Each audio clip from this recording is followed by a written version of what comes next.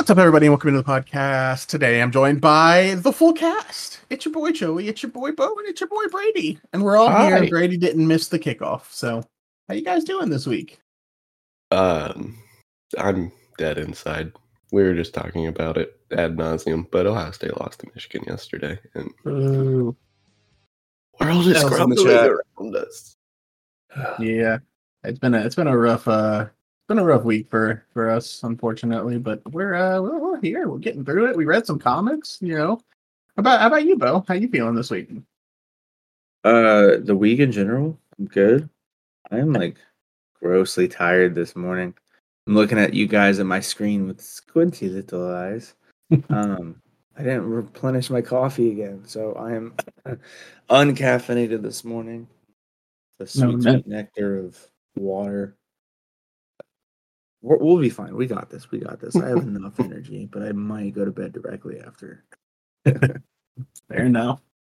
But I think we should share with the listeners where we went on Friday. Yeah, you guys want to know where my last coffee pod went? It went to was that your last one? It was. Oh man, we should have stopped at the grocery store while we were out. You know what? I could have, should have, would have. Did not make those decisions though. But yeah, Joey and I went Black Friday shopping, and we hit up my local coffee. Oh, I miss it so much. We hit up my local comic shop, and they had some pretty awesome deals. I went looking for figures. We found some cool issues there. I brought my son and grabbed some books, some little toys and stuff. But yeah, solid deals. I've gone back twice since. I will be going back today as well. You can't pass up 75% off of anything. It just looks so good at the cash register. Oh, I know. But we needed a little motivation to go in there and spend our money frivolously. My mouth doesn't even work, guys. I can't do this. But we threw some coffee in a cup and we mixed it with some grown-up drinks. Joey, what'd you bring over? Oh, we threw some Irish whiskey in there and some Baileys. So not you drink a real. It out of a shoe. We did not do. Oh, Greg. Shoeys are one of the most disgusting traditions that I have ever seen. I could not taste the coffee after that. I'm going to be honest with you. It was a strong pour in a little cup, and all I was working with was 10 ounces off of my last Keurig, and I've been uncaffeinated ever since. I thought about swinging through Tim's this morning or something just to go get something, but it's early.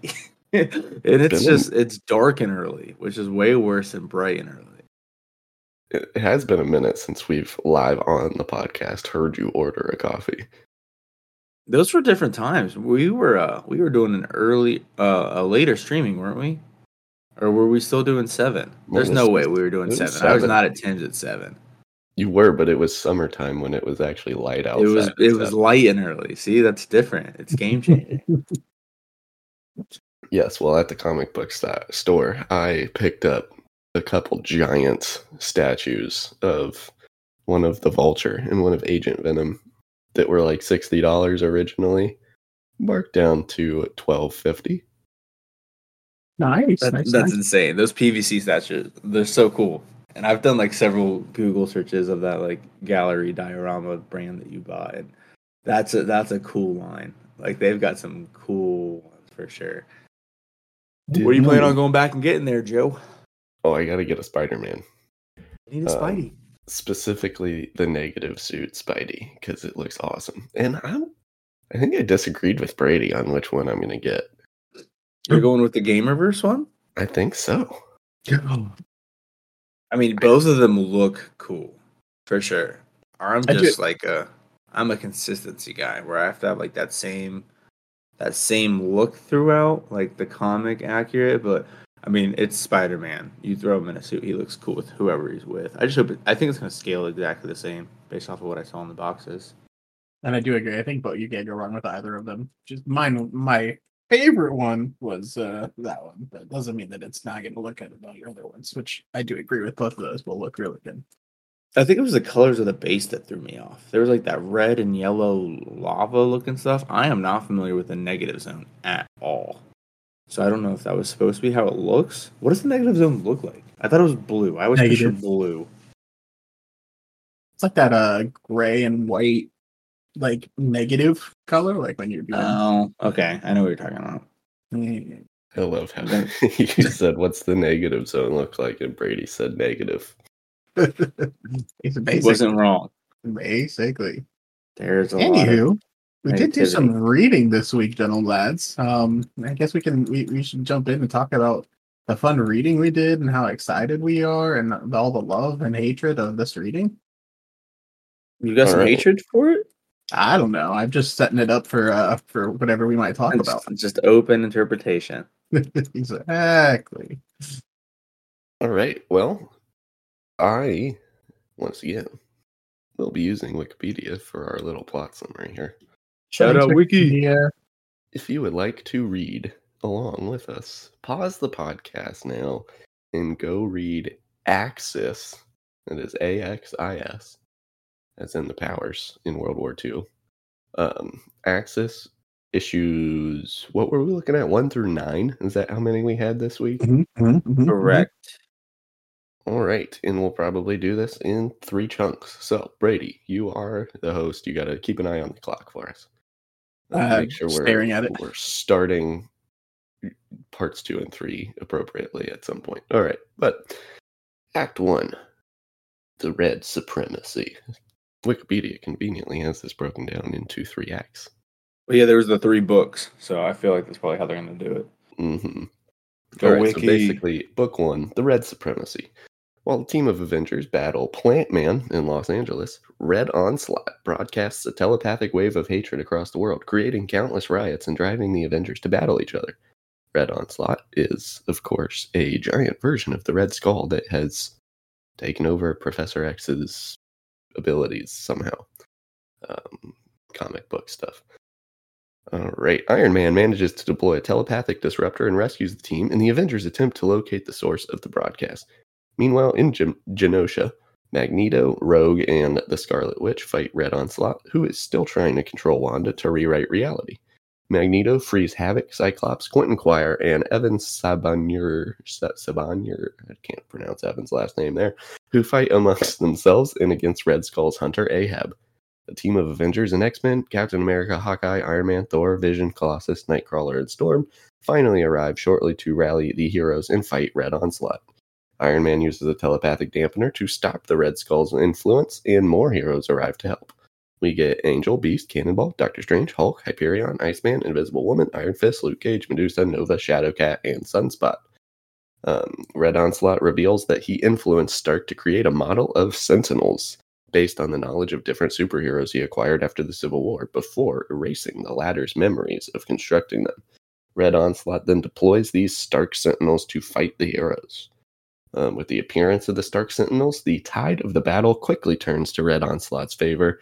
Using their opponent's own strengths against them, the Sentinels bathe the heroes in PIM particles to shrink them and hold their prisoners. Rogue comes up with a plan to defeat the Skull, proposing that Doctor Strange and the Scarlet Witch cast a spell to invert the axis of Red Skull's brain and bring out the fragment of Professor X to defeat Onslaught. The plan fails due to Nova's untimely interference, and Scarlet Witch and Doctor Strange are targeted and captured by the Sentinels. Magneto flees the battle, and the remaining heroes hide in Genosha with the help of Quentin Quire. After regaining consciousness, Iron Man organizes a last attempt to defeat the Sentinels, but fails and remains the last one standing. Red Onslaught gloats, telling Stark that he had seen into his mind and that he was a sociopath fueled by competition. But this boast is interrupted by the return of Magneto, accompanied by a group of villains. We get Absorbing Man, Carnage, Deadpool, Doctor Doom, Enchantress, Hobgoblin, Jack-O-Lantern, Loki, Mystique, and Sabretooth. Due to Stark's emphasis on documenting existing heroes, the Sentinels are not able to properly counter the unfamiliar villainous power sets. The villains manage to defeat one of the Sentinels and free some of the trapped heroes. Scarlet Witch attempts to cast the inversion spell again with the help of Doctor Doom, and this time they are successful in knocking Red Onslaught unconscious and reverting him to the Red Skull. The other Stark Sentinels are defeated shortly thereafter, freeing the remaining heroes before Red Skull could wake and reveal whose mind was in control, as the X-Men wanted. Steve Rogers and the Avengers decide to be cautious and take him back to Stark Tower. This caused Havoc to resign from the Unity Division, telling Steve Rogers that Cyclops was right about him. Havoc then sides with the now unified X-Men and reconciles with his brother. And that is the end of Act 1. Ta-da. This is another one of those things. Yeah, hopping into this just reminds me that like every time we do a reading, it is a year separated of comics from the previous reading. And it's just so much of like trying to gather all the pieces and pick it up. And how did Red Skull become Onslaught? Merge with Professor X. That's interesting. Why is Steve so old? I hate old Steve. The amount of people in this was very enjoyable. I enjoyed the action. It was cool. I wasn't sure where it was going. It definitely took a turning point for me when, well, first of all, Magneto just like zipped left Iron Man just kind of under that rubble, just crushing. I was like, okay, interesting choice. Obviously my boy Kurt comes in and saves him. That was cool. Love me some Nightcrawler. But when Magneto comes back and has that band of villains with him, I did not see that coming whatsoever. I had no idea, basically from that point forward, how this story was going to play out. And I was definitely not expecting it from like just looking at the title. I thought it was going to be much more generic of, okay, we finally have the Avengers and the X-Men and the Inhumans teamed up and we're going to fight some big bad guys like Red Skull. But it turned into quite a different story from this point moving forward. But yeah, that the villain showing up was definitely a highlight for me, especially the grouping that they chose. Some deep cuts and some famous ones, but I thought it was interesting and pretty cool. Yeah, I also really liked it. I think for me, I think I've said this on the podcast, and you guys know this, but my favorite superhero is Deadpool. No and way. My favorite bad guy story arc is Red Skull. So I was really enjoying the Red Skull arc. I did get that same sense though. I was like, man, I really wish I knew how this all came to be, because they just kind of throw it at you and go, "Ooh, Red Skull's big bad guy. He's doing all this stuff," and you're like, "Oh, okay. Heroes are coming to save the day, right?" You know, it was like that type of engagement early on, but I think it came together well. It really is. It was really cool to see Red Onslaught, and see it kind of play out. So and how powerful Red Onslaught is. It's like you could definitely tell. Yeah, that's one of what they call those OP supervillains. Just has the mental capacities of Professor Xavier while also being huge and evil and German.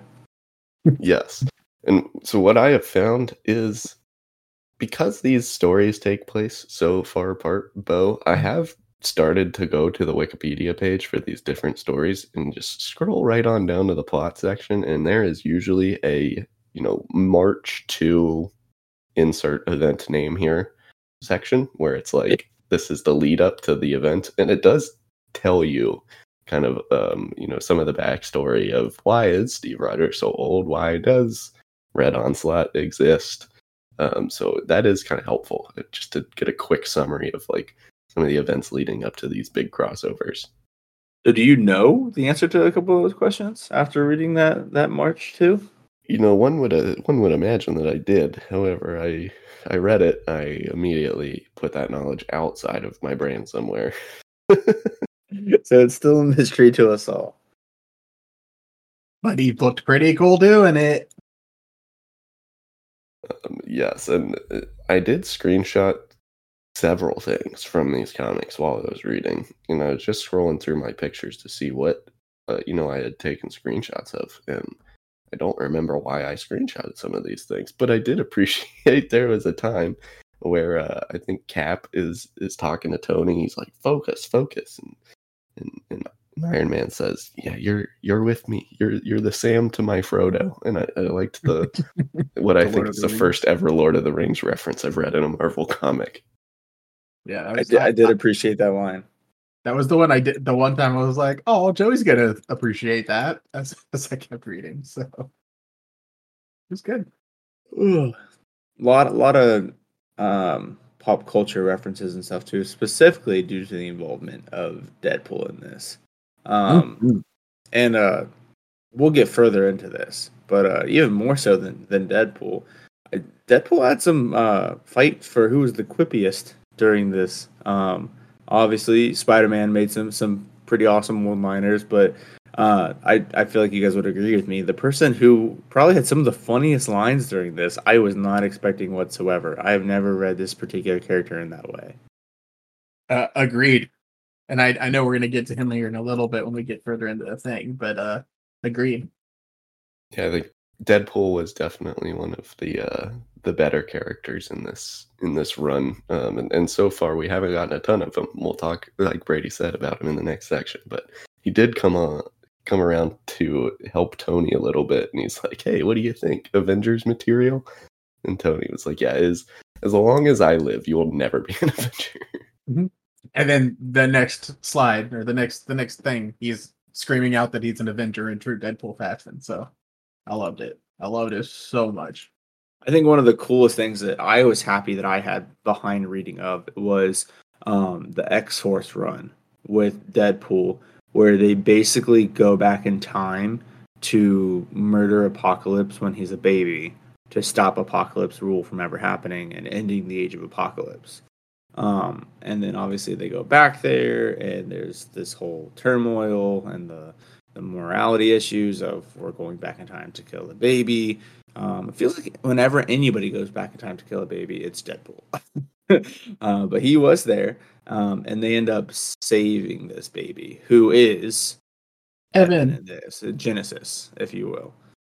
So that is basically like the renewed the second chance of Apocalypse being raised in different circumstances. So seeing that character now being kind of like teenager-esque, I'm guessing his age was maybe an older child, was cool, and obviously the interaction with him and Deadpool was cool too. That was one of those pieces of background information that I was missing, was who the heck is Genesis? Why are we calling him Genesis? I thought he was Apocalypse. Is he different than the other normal Apocalypse? I was very confused. Those classic mutants traveling through time, man. Yeah, could be Apocalypse, has potential to be Apocalypse, but at the time was taken from that time slot at a young age before he was groomed to be Apocalypse. Is that what that story what Deadpool 2 is based off of? I think there's a loose adaptation of it, but I mean, obviously, yeah, they try to pull in X-Force and things like that, but it's quite different than the actual comic. The comic run's fantastic. It's one of the coolest ones that I've read. I've not read a lot of X-Men, but I really did enjoy that. I mean, it's headed up by, you've got Deadpool and Wolverine on the same team, which is awesome. You've got Psylocke. You've got Phantom X, who's a mutant that I didn't know very much about, but is very, very cool. You get Age of Apocalypse, Nightcrawler on the team. You get Deathlock on the team, and everybody's wearing matching black and red, and it's very cool. Definitely a cool storyline. One of the better ones I've read. But yeah, again, it was just nice to have that background information for this, because I have envy of the people that read these crossover events like when they were happening, and basically like know everything leading up to that. I feel like there's probably still much that I'm just glazing over that is background or tidbit information like that would make the story more full. Speaking of making the story more full, should we move on to the next Act 2? Let's do it. All right. So days later, S.H.I.E.L.D. gathers with Captain America to discuss the fate of Red Skull now that the Stark Sentinels have been dismantled and the concentration camps have been torn down. Nick Fury tries to convince him to hand Red Skull over, but under the growing influence of the inversion spell, Sam, who is Captain America, we're dealing with Sam Wilson Cap here, Sam becomes violent and punches Fury, saying that Fury mistakes him for Steve and that he's not that Captain America. Meanwhile, in Brooklyn, a family held hostage by the Squid is saved by the now heroic Carnage. Spider-Man arrives on the scene thinking that he has to fight Carnage to save the family, but to his surprise, he finds the Squid defeated and the family unharmed. Carnage is also left a small piece of paper with a drawing of his face and the phrase, from your friendly neighborhood Carnage, a play on Spider-Man's own catchphrase. Peter Parker finds this both disturbing and verging on copyright violation. In San Francisco, Iron Man arrives at the San Francisco Giants Stadium, where he's presented his new digital version of the Extremis, free for every citizen of the city to achieve perfection. Among the crowd is Matt Murdock, who notices that Tony has started drinking again. At the Jean Grey School, the X-Men reveal their new agenda of no longer desiring coexistence between humans and mutants, but instead desiring to stand above them with the help of Evan Sabanier, who has become Apocalypse due to the inversion. Back at the Avengers Tower, Captain America assembles a team regarding the current situation with the X-Men. In response, the Avengers decide to kill Red Skull, even if that might destroy any chance of recovering Professor X's soul. Both Hulk and Edwin Jarvis try to stop them, but they're overwhelmed and left behind. This triggers a new persona to surface in the Hulk called Clue, that's Hulk spelled backwards, by the way, who proceeds to attack the Avengers and flee the tower, planning to cause destruction. After deciding that Clue is not their problem, as long as he stays out of their way, the Avengers arrive at Red Skull's cell, only to find it empty. Captain America calls a meeting in the Avengers Tower for all the available heroes who were or had ever been Avengers. After informing the guests about the Red Skull's disappearance, Captain America reveals that only somebody with Avengers clearance would be able to free him, meaning that everyone in the room is a suspect. Spider-Man senses something is wrong, so he quickly escapes through the window along with Nova right before Captain America releases Pym particles to imprison the gathered heroes. Spider-Man instructs Nova to fly them to safety, but they are attacked by Medusa and Captain America and saved with the help of Magneto. Magneto takes Spider-Man and Nova to the Avengers Mansion, where Steve Rogers informs them about the effects of the inversion, including Clue's rampage across Arizona. Nova leaves to stop him while the others plan. At Avengers Tower, Captain America muses over the future of the world to Wasp, who he has hooked up to a machine to extract her Pym particles. He concludes that the world needs a tyrant and that he is the best candidate. The X-Men and Apocalypse arrive and attack Avengers Tower looking for the Red Skull. When they find out he is gone, the X-Men brutally beat Captain America and proclaim their intent to conquer New York, issuing an ultimatum that all humans be evacuated from Manhattan within 3 hours or perish. After broadcasting their warning for humans, the X-Men, who had created a gene bomb designed to kill those without the X gene in their body, are confronted by Mystique, who attempts to make them see the error of their ways. Rogue and Nightcrawler stop her and force her to leave with Sabretooth. Meanwhile, in San Francisco, Daredevil confronts Tony Stark about having unleashed Extremis and the problems this will cause to society. Despite not wearing his normal suit, Tony surprises Matt with increased agility and strength, throwing him from his headquarters. In Latveria, Doctor Doom is attacked by Scarlet Witch, seeking revenge for Doom's tampering with her mind during the Decimation storyline. Doom is saved by Quicksilver and Magneto, the latter stating that Scarlet Witch would never recover from killing Doom. In Las Vegas, Loki tried to unsuccessfully make his brother Thor listen to reason, but he has to be saved by Steve Rogers, Nomad, and Spider-Man in the Quinjet. After returning with Loki to the Avengers Mansion, Steve revealed that he has assembled a solution to deal with the inverted Avengers and X-Men, utilizing the team of inverted supervillains that Magneto previously recruited to fight Red Onslaught. And that is the end of Act 2. Man, it is a challenge sometimes to read these plot summaries without making mistakes. Well, let me say that I can definitely speak to this one, because this the listeners don't know, but reading this is when I sent that text message of, guys, this is freaking awesome. The inverted bad guys, the bad guys becoming, or the good guys becoming bad guys, but in a kind of weird way. I don't want to talk about that. And all just trying to, stop the end of the world, possibly. That this story arc is so freaking cool. That's all I want to say. Is what were your guys' thoughts? Do you agree that it's cool, or did you think I'm high off of my mind? I was definitely thrown for a loop of I had no idea what was going on, and I felt that maybe I'd missed something. I pretty clearly I don't love this version of Captain America. Sam Wilson's not my Cap necessarily. So when he was acting like this, he was not his Cap in this story either. Well, yeah, and that's what I didn't know, because I have not done a lot of reading of that, and I was like, "What, dude? This guy sucks." And then eventually started to pick up that okay, maybe he sucks a little more than normal. And I did the same thing on the villain side too. I totally thought that Carnage was going to eat that family. 100% thought that he was going to eat all of them after saving them. And so I was just like Spider-Man in that scene. Pleasantly surprised? Question mark. Yeah, dude. But funny. Every scene that he's in, that man was quipping. Loved me some Carnage in this.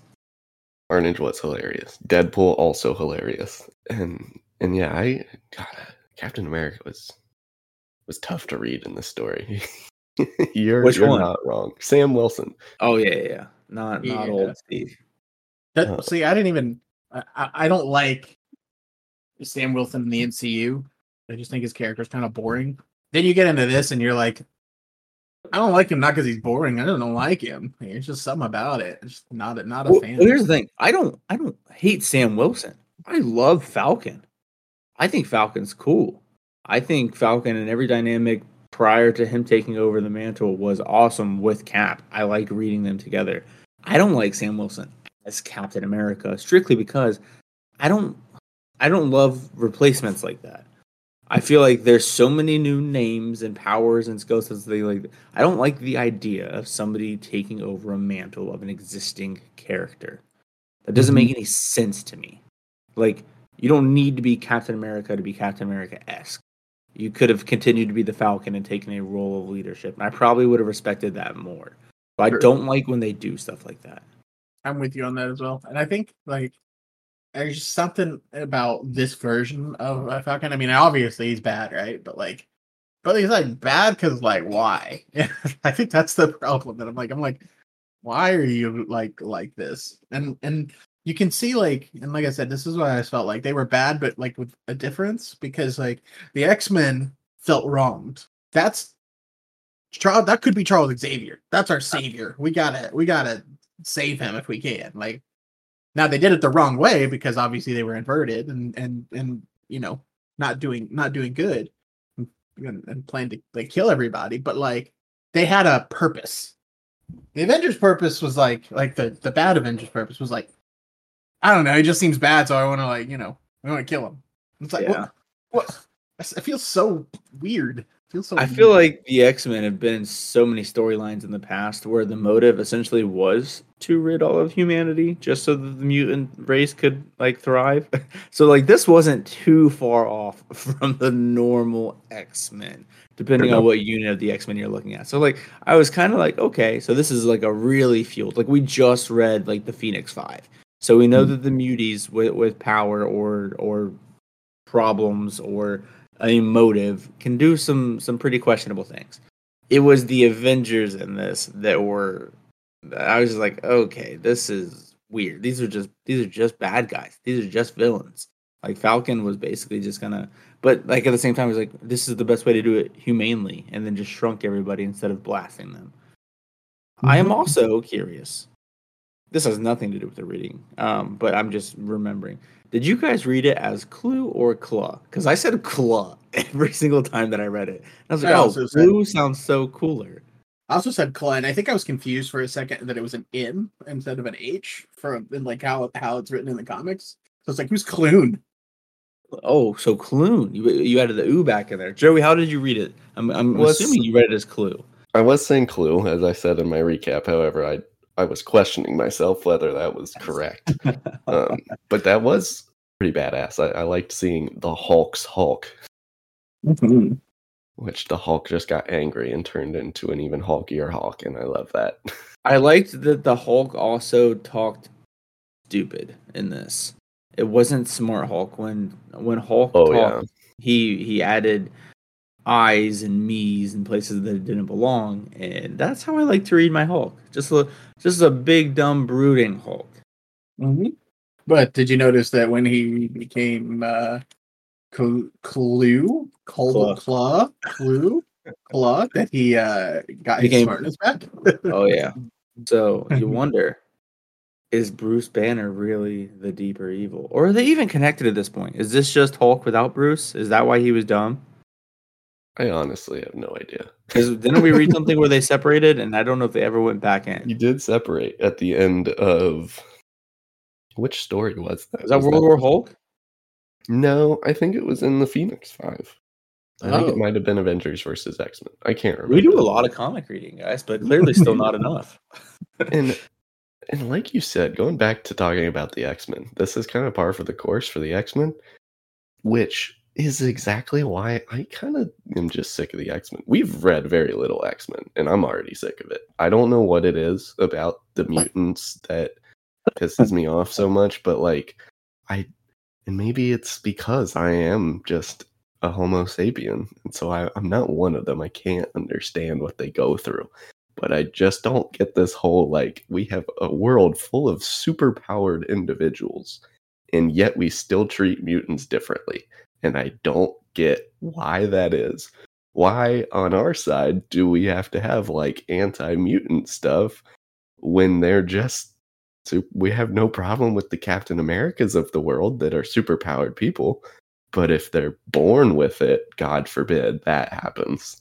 And then on the other side, the X-Men are always just like, mutants need to band together, which I get. When you're being oppressed, you got to band together. But at the same time, it's like, you guys are also just kind of people. Like, you're just, you don't have to always like have some mutant agenda where you're like, well, they're a mutant, so we have to, welcome them, even though they're a mass murderer.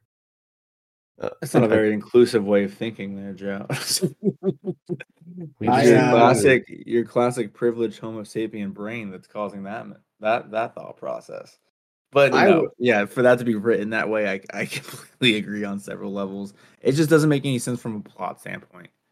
You wouldn't think that would exist. Maybe like during the original X-Men, because that was the 60s. But yeah, for most of the storylines, it just seems like they're clinging onto something that shouldn't be a thing. For your exact points of, there are many other, like, I don't think they're hated for their superpowers. I don't know why they're hated, to be honest, because they were born into a world where super powered people already existed and were praised. But is it an appearance thing for some of them? Is that why the X-Men aren't as hated? Because most of them are like normal in appearance? Or did the bad mutants ruin it for everybody?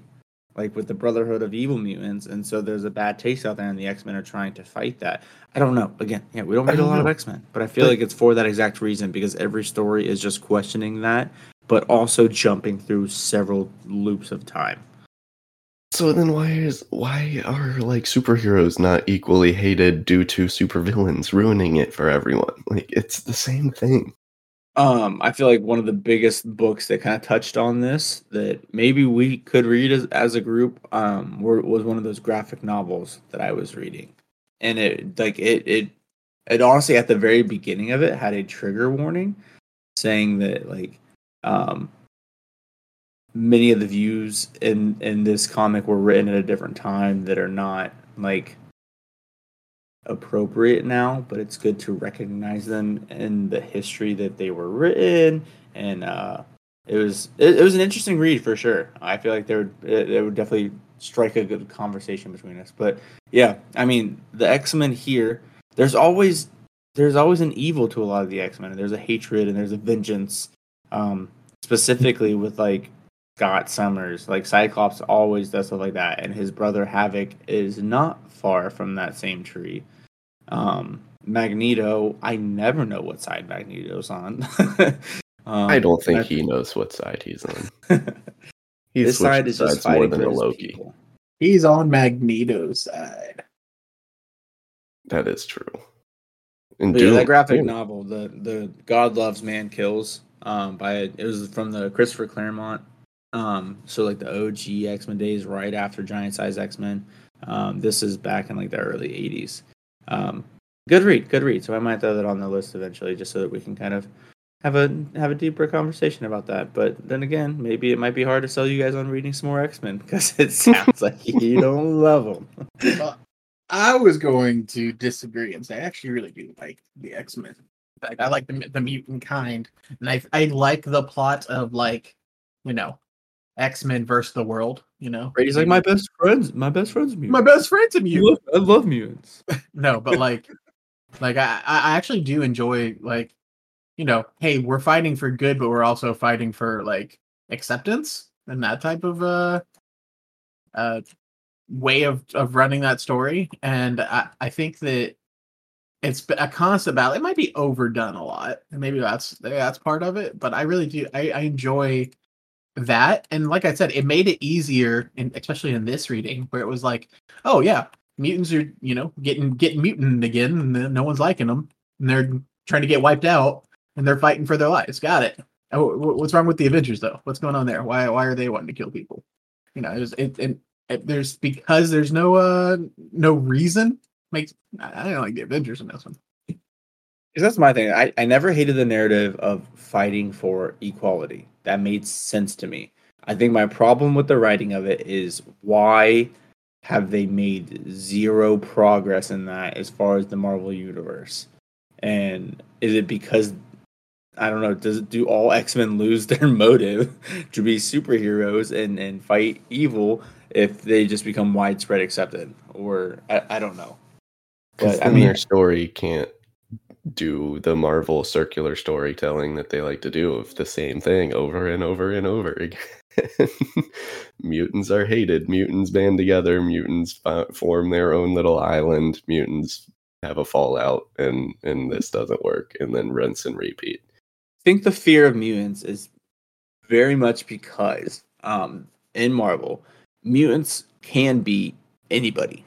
And it's not necessarily an appearance thing that's shown. Anybody can have this hidden X gene, and it's a fear of the unknown. And the human population in Marvel is very stupid, is very easily swayed, just kind of goes with whatever would make the best plot point at that time. So I think it's the fact that like most of the other superheroes are like these known caped masked crusaders out there fighting for good, yada yada yada. X-Men are very much among the public and growing. And I feel like it's that fear of that scares them because they feel like they're losing control of the situation. That's according to a quick Google search that I just did. So Thanks, Google. Thanks, Google. Guys, I'm eager to hop into this third and final section. Does anybody else have any other pointers that are prevalent to this middle portion? I'm excited to talk about it as a whole. All right, let's get into it. Act 3 called New World Disorder. Like New World Order, but disorder. Get it? All right, as the newly formed Astonishing Avengers storm Apocalypse's ship and fight the X-Men, Spider-Man and the inverted Deadpool, now known as the pacifist hippie Zenpool, attempt to sneak past Apocalypse and defuse the gene bomb. Zenpool distracts Apocalypse while Spider-Man works, but both fail and are thrown outside the ship where they join the ongoing battle. Meanwhile, in Latveria, Scarlet Witch unleashes her power to fight Doom and seemingly kills both Quicksilver and Magneto, also discovering that she actually has no blood ties with Magneto. And Doom flees. So she is not the biological daughter of Magneto, as was I found that was an interesting writing for sure. That was very shocking, because I was not aware of this. In San Francisco, Captain America arrives at Stark Island, where Iron Man introduces him to the inverted Avengers and Medusa, who are willing to join forces once again upon learning that Steve Rogers had assembled the Astonishing Avengers. Back in Manhattan, Zenpool tries to reason with Apocalypse, but he's beaten and beheaded, and the rest of the Astonishing Avengers are defeated. Apocalypse claims his victory as the gene bomb's countdown almost reaches 0. With the countdown nearly complete, Spider-Man attempts to stop it by smothering the device with his webbing, but Carnage interrupts, informing him that his efforts will fail.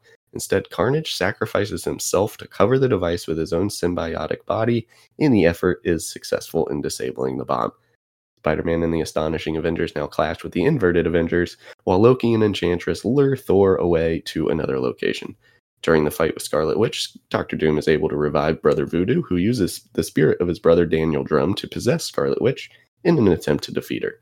Determined to recover Red Skull from the Avengers Tower, Steve Rogers dons a new exoskeleton armor to confront his successor as Captain America, Sam Wilson, demanding that he stand down. Using the Red Skull's telepathy, Steve manages to distract Sam long enough to escape. After Captain America's failure to detain Rogers in the Skull, the inverted Avengers set out to Avengers Mansion after defeating the inverted X-Men.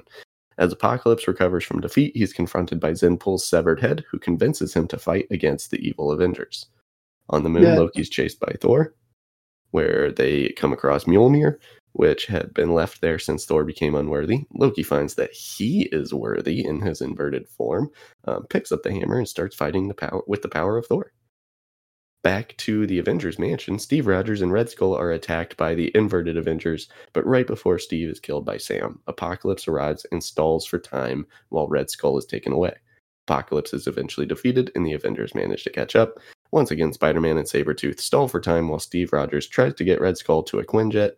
Iron Man arrives, takes down the aircraft, and is prepared to kill Red Skull when Doctor Doom, Scarlet Witch, who is now possessed by Dr. Voodoo's brother, Magneto, Dr. Voodoo, and Quicksilver arrive.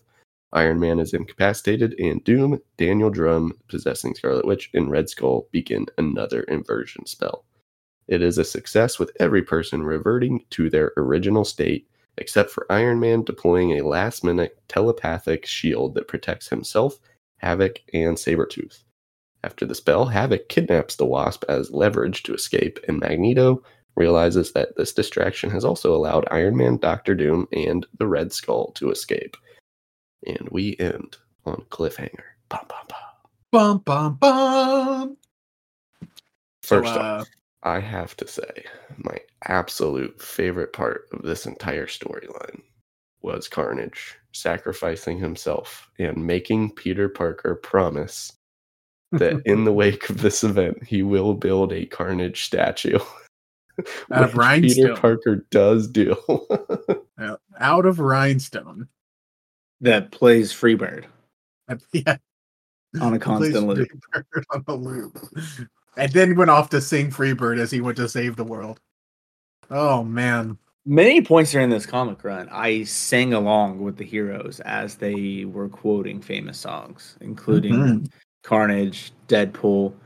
I think that there was another, but I can't remember. It was either like Spidey or Iron Man. Those are the other two that like to sing into battle.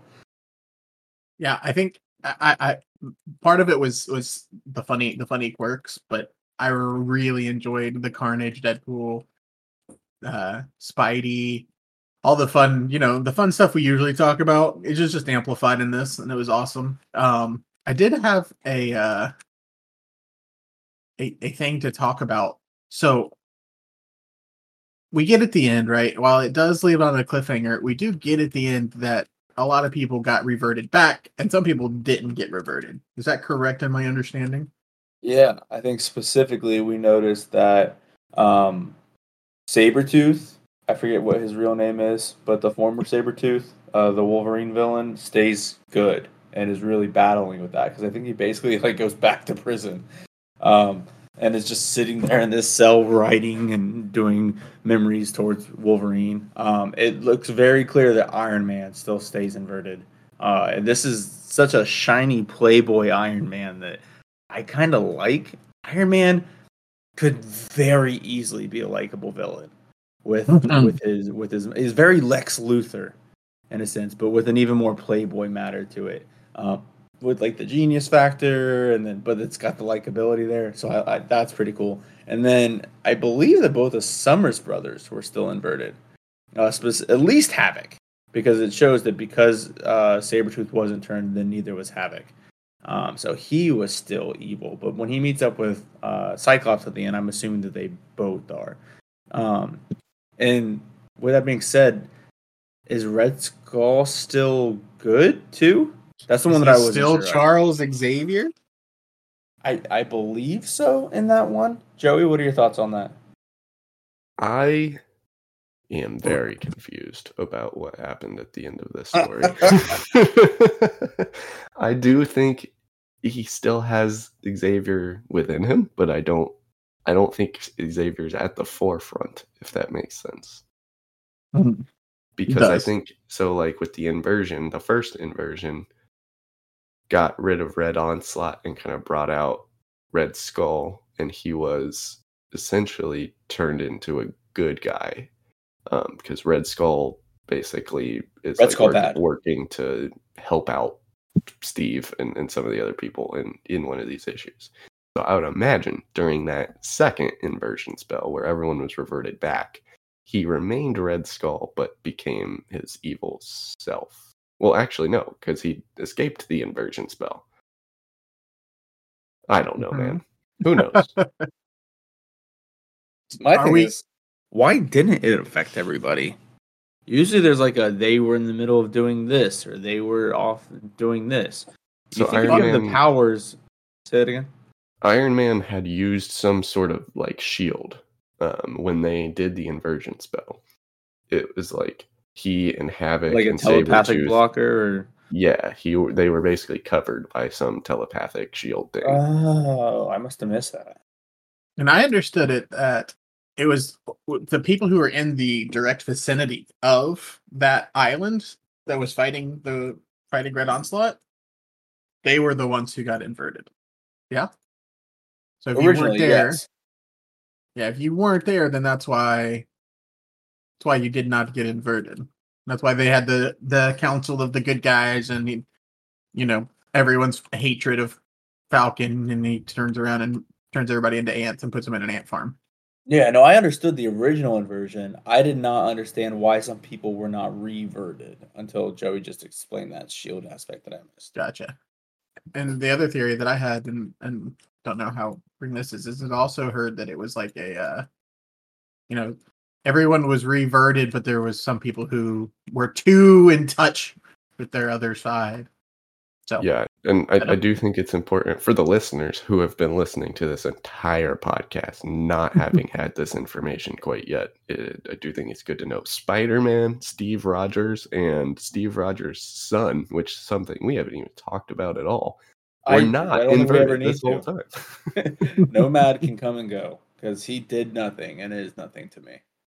Yeah, Nomad. It's just another takeaway from a legacy of Steve Rogers where it just needs to be Steve Rogers again.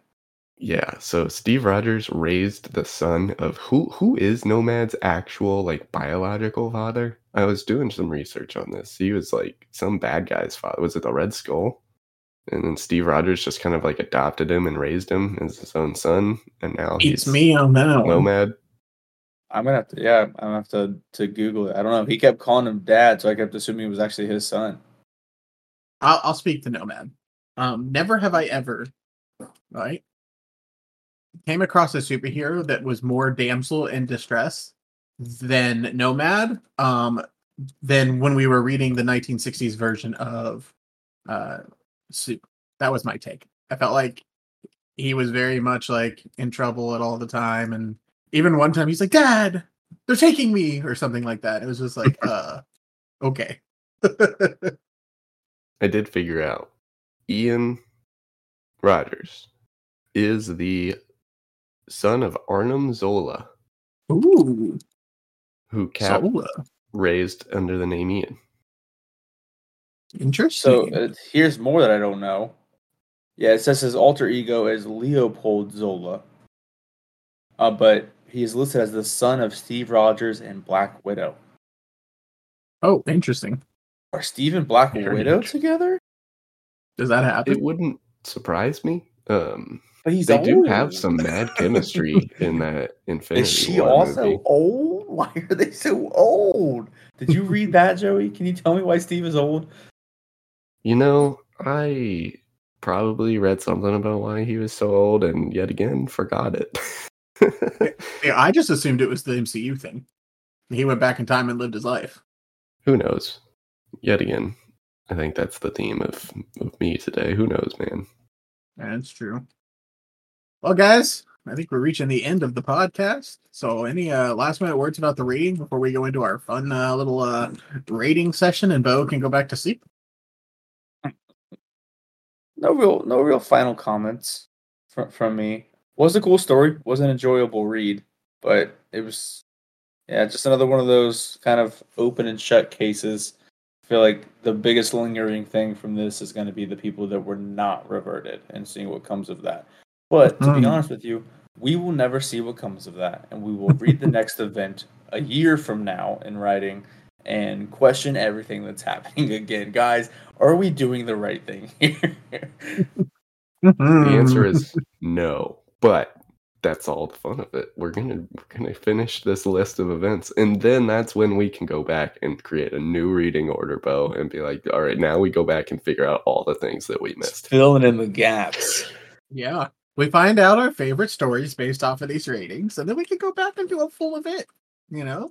It'll Enjoy click. them I feel like we're together. definitely, if anything, we're finding like our favorite writers. I feel like we're definitely exploring like our favorite eras of modern comics, where we can go back into a specific one and hop and read some of the other readings between the years. But yeah, no, let's just hop into the ratings here.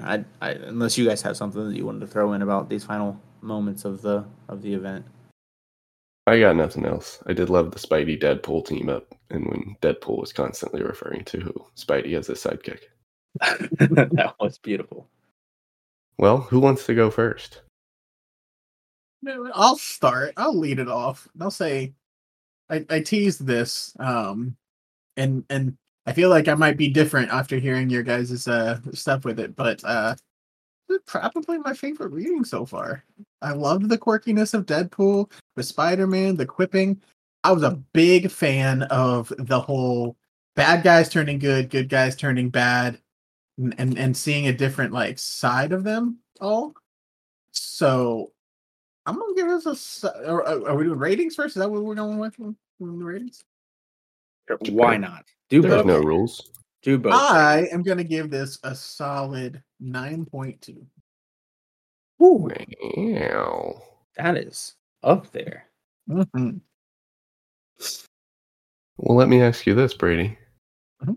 Who would you say was your favorite character? So, if I'm gonna go first, I'm gonna go ahead and take it. My favorite character was Deadpool. No and then I question saw about her it. face. And I'm an Avenger.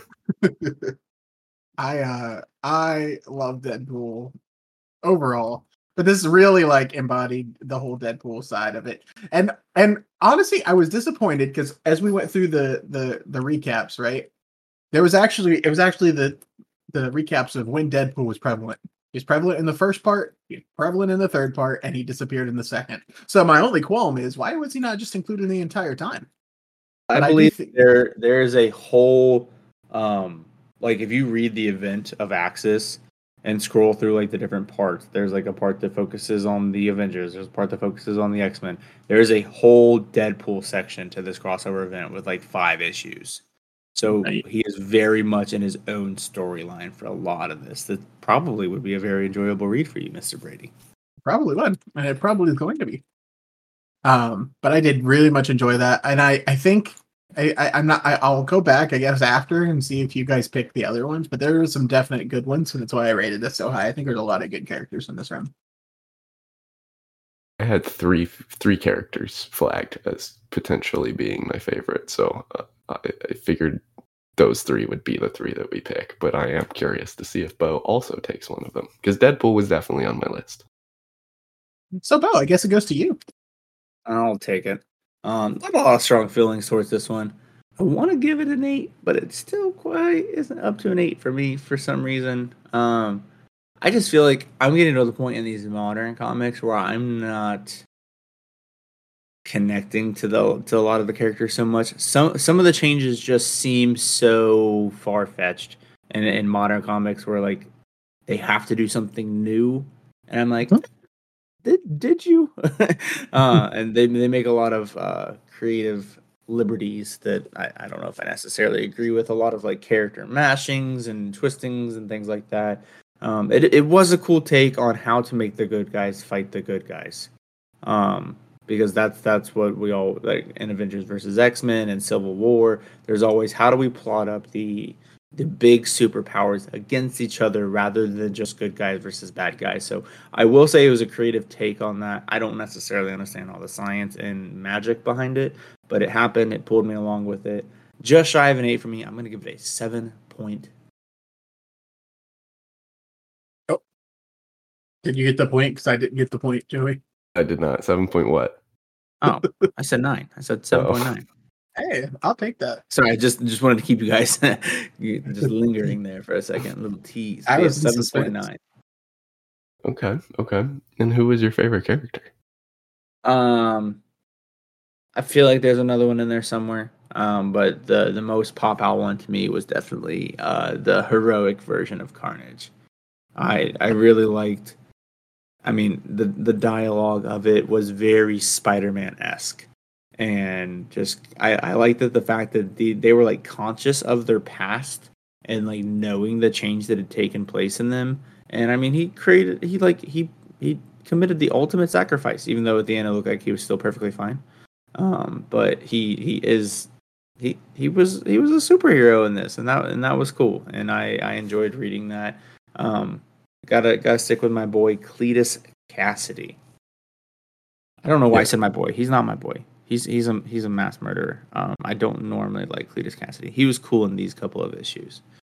Definitely the first time Cletus Cassidy has made the list of favorite characters for us. But that's 2 out of 3. Bo definitely picked one of the characters that I had on my list of 3. He was also on my list. Everybody loves a good rhinestone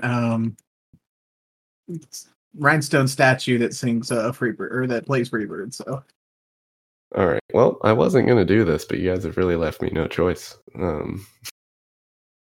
I guess I'll start with my rating, which I think I enjoyed this less than you guys.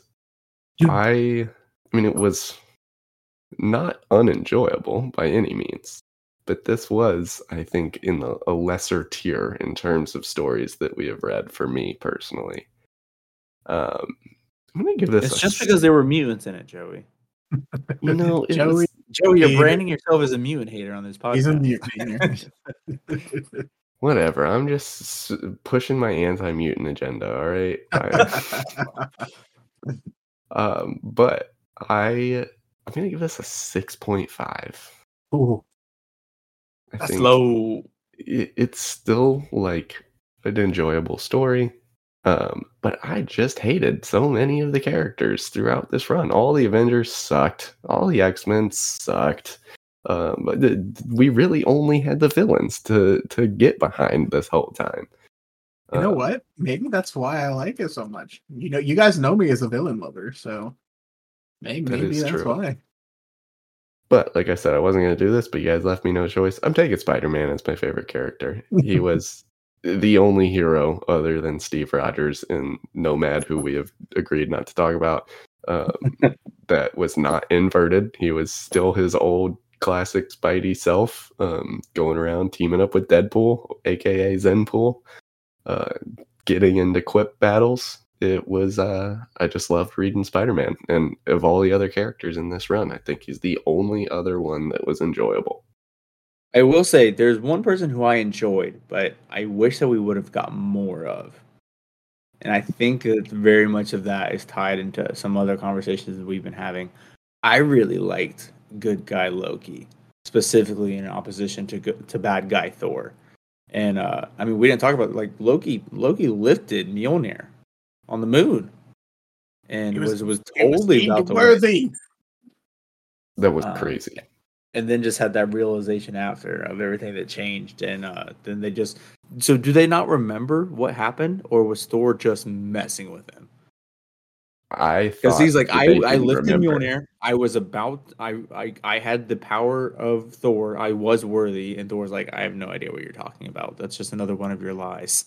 And I'm like, oh, that sucks.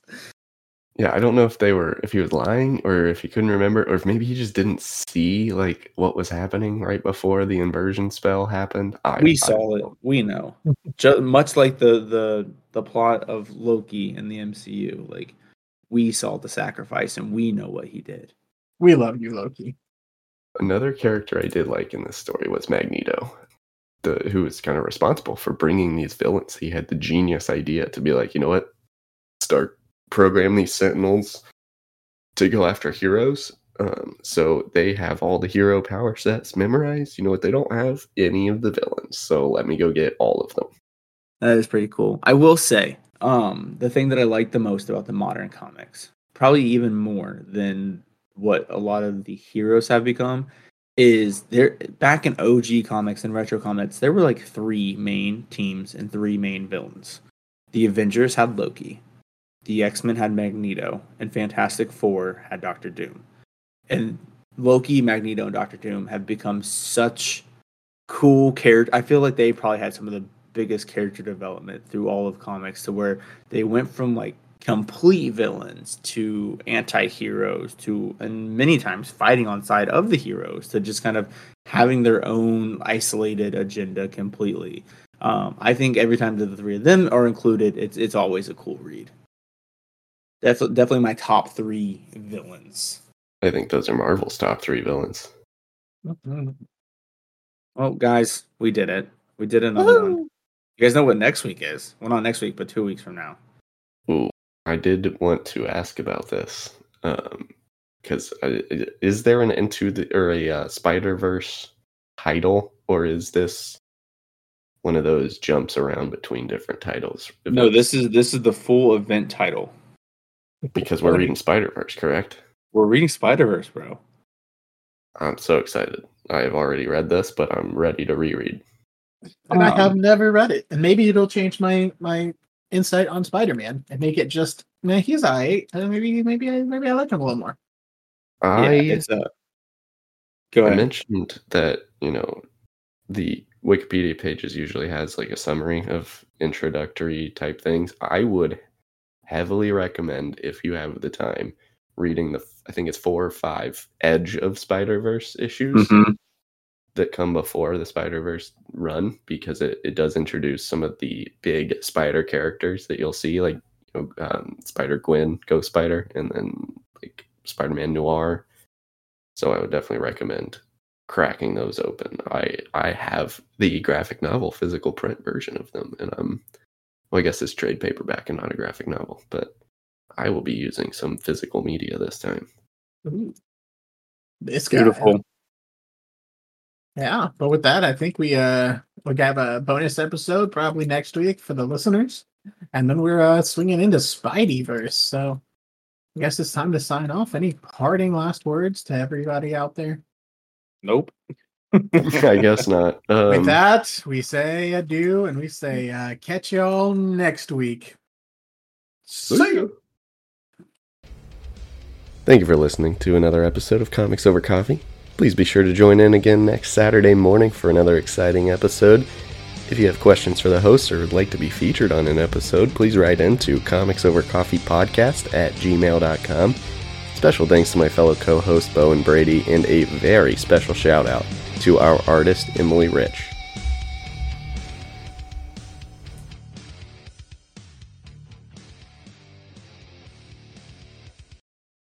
All right, Bo. I am looking at the Spider-Verse. I am too. I think I lied. I lied to the public. 2 issues long. Yeah. What? But I remember reading it. Wait, Spider-Verse. There's too many. So there's 2014, 2015, which is 2 issues. Well, there's 2015. Spider-Verse. There's Into the issues. Spider-Verse. But there's also Spider-Verse. There's 2 Spider-Verses from 2015. And then there's Spider-Geddon. This one looks like Secret Wars Spider-Verse. Don't do that. That's a tie-in for the next event that we read, which is Secret Wars. Spider-Verse reading order. Spider-Verse event reading order. I remember getting this from the library when I originally read it. Was it like an omnibus that had a bunch of things in it? It was, but it was so stupidly organized alphabetically by title. Ew. So that I was constantly going like reading order online, flipping through the book to find the next comic, and then like it was just such a stupid put together. You know what I think I did? I read Edge of the Spider-Verse 1 through 5, and then Spider-Verse 1 and 2. Okay.